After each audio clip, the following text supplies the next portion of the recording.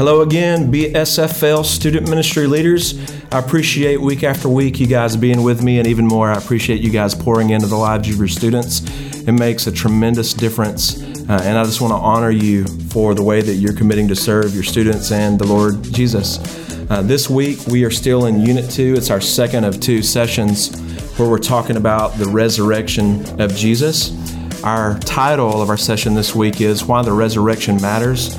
And we're going to be looking at the passage 1 Corinthians chapter 15, verses 20 through 28, and then verses 54 through 58. And here's the point.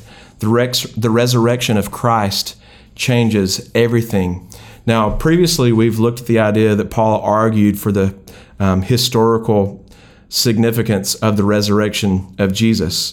Paul stressed the importance of the resurrection, and he was responding to some of the Corinthian Christians who did not believe in the resurrection. We talked last week about, people rising from the dead. That's not something that we see every day. It's not something that we can even imagine happening in a certain sense. So some people struggled to believe, but Paul was pushing it back against these people who argued that there was no resurrection. His point, if there's no resurrection, then not even Christ rose from the dead. And if Christ hasn't been raised, he made a couple of points. Listen to these.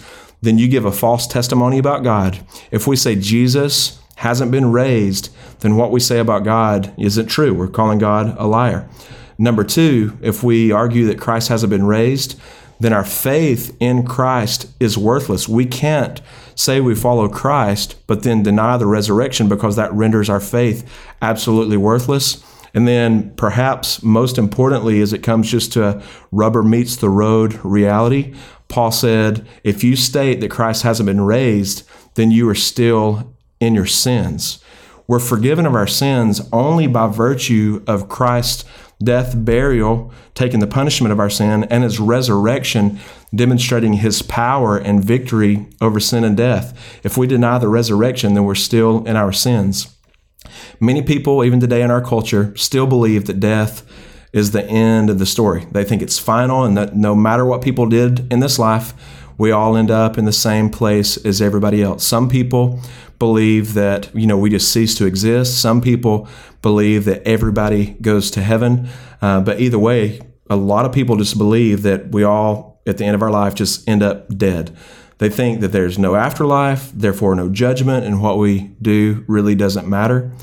But Paul illustrated that the end result of Jesus' resurrection, it changes everything. The points that he makes from the Old Testament, quotes Isaiah chapter 25, verse 8, he will destroy death forever. And then he appeals to Hosea chapter 13, verse 14, when he said, I will ransom them from the power of Sheol. I will redeem them from death. Death, where are your barbs? Sheol, where is your sting? Paul demonstrates through these Old Testament passages that looked forward to Jesus' ministry, specifically his resurrection, that by his resurrection, Jesus defeated death forever. Everything, both in our present daily lives and our future eternity even, it hinges on Jesus' resurrection. We have to believe it, and not only believe it, but we have to live in light of the resurrection of Christ. Here's the practical question. How has Christ's resurrection changed your life? For those of us who have been baptized, we need to understand the significance of baptism. When we go beneath the water, we're saying, I've been buried with Christ. My old ways, sinful, rebellion, selfish, everything that's against God, it's been put to death. And in order for us to be saved, that's what our baptism represents, and that's what God requires. We have to put to death the old self that lives in opposition to God. But when we're raised up from the water, that demonstrates that we've been raised up to a brand new life in Christ, living like he does for the sake of reflecting the Father, for the sake of the glory of his name. How has the resurrection changed our life? It means the old is dead, the new is alive, and we now live for God every day.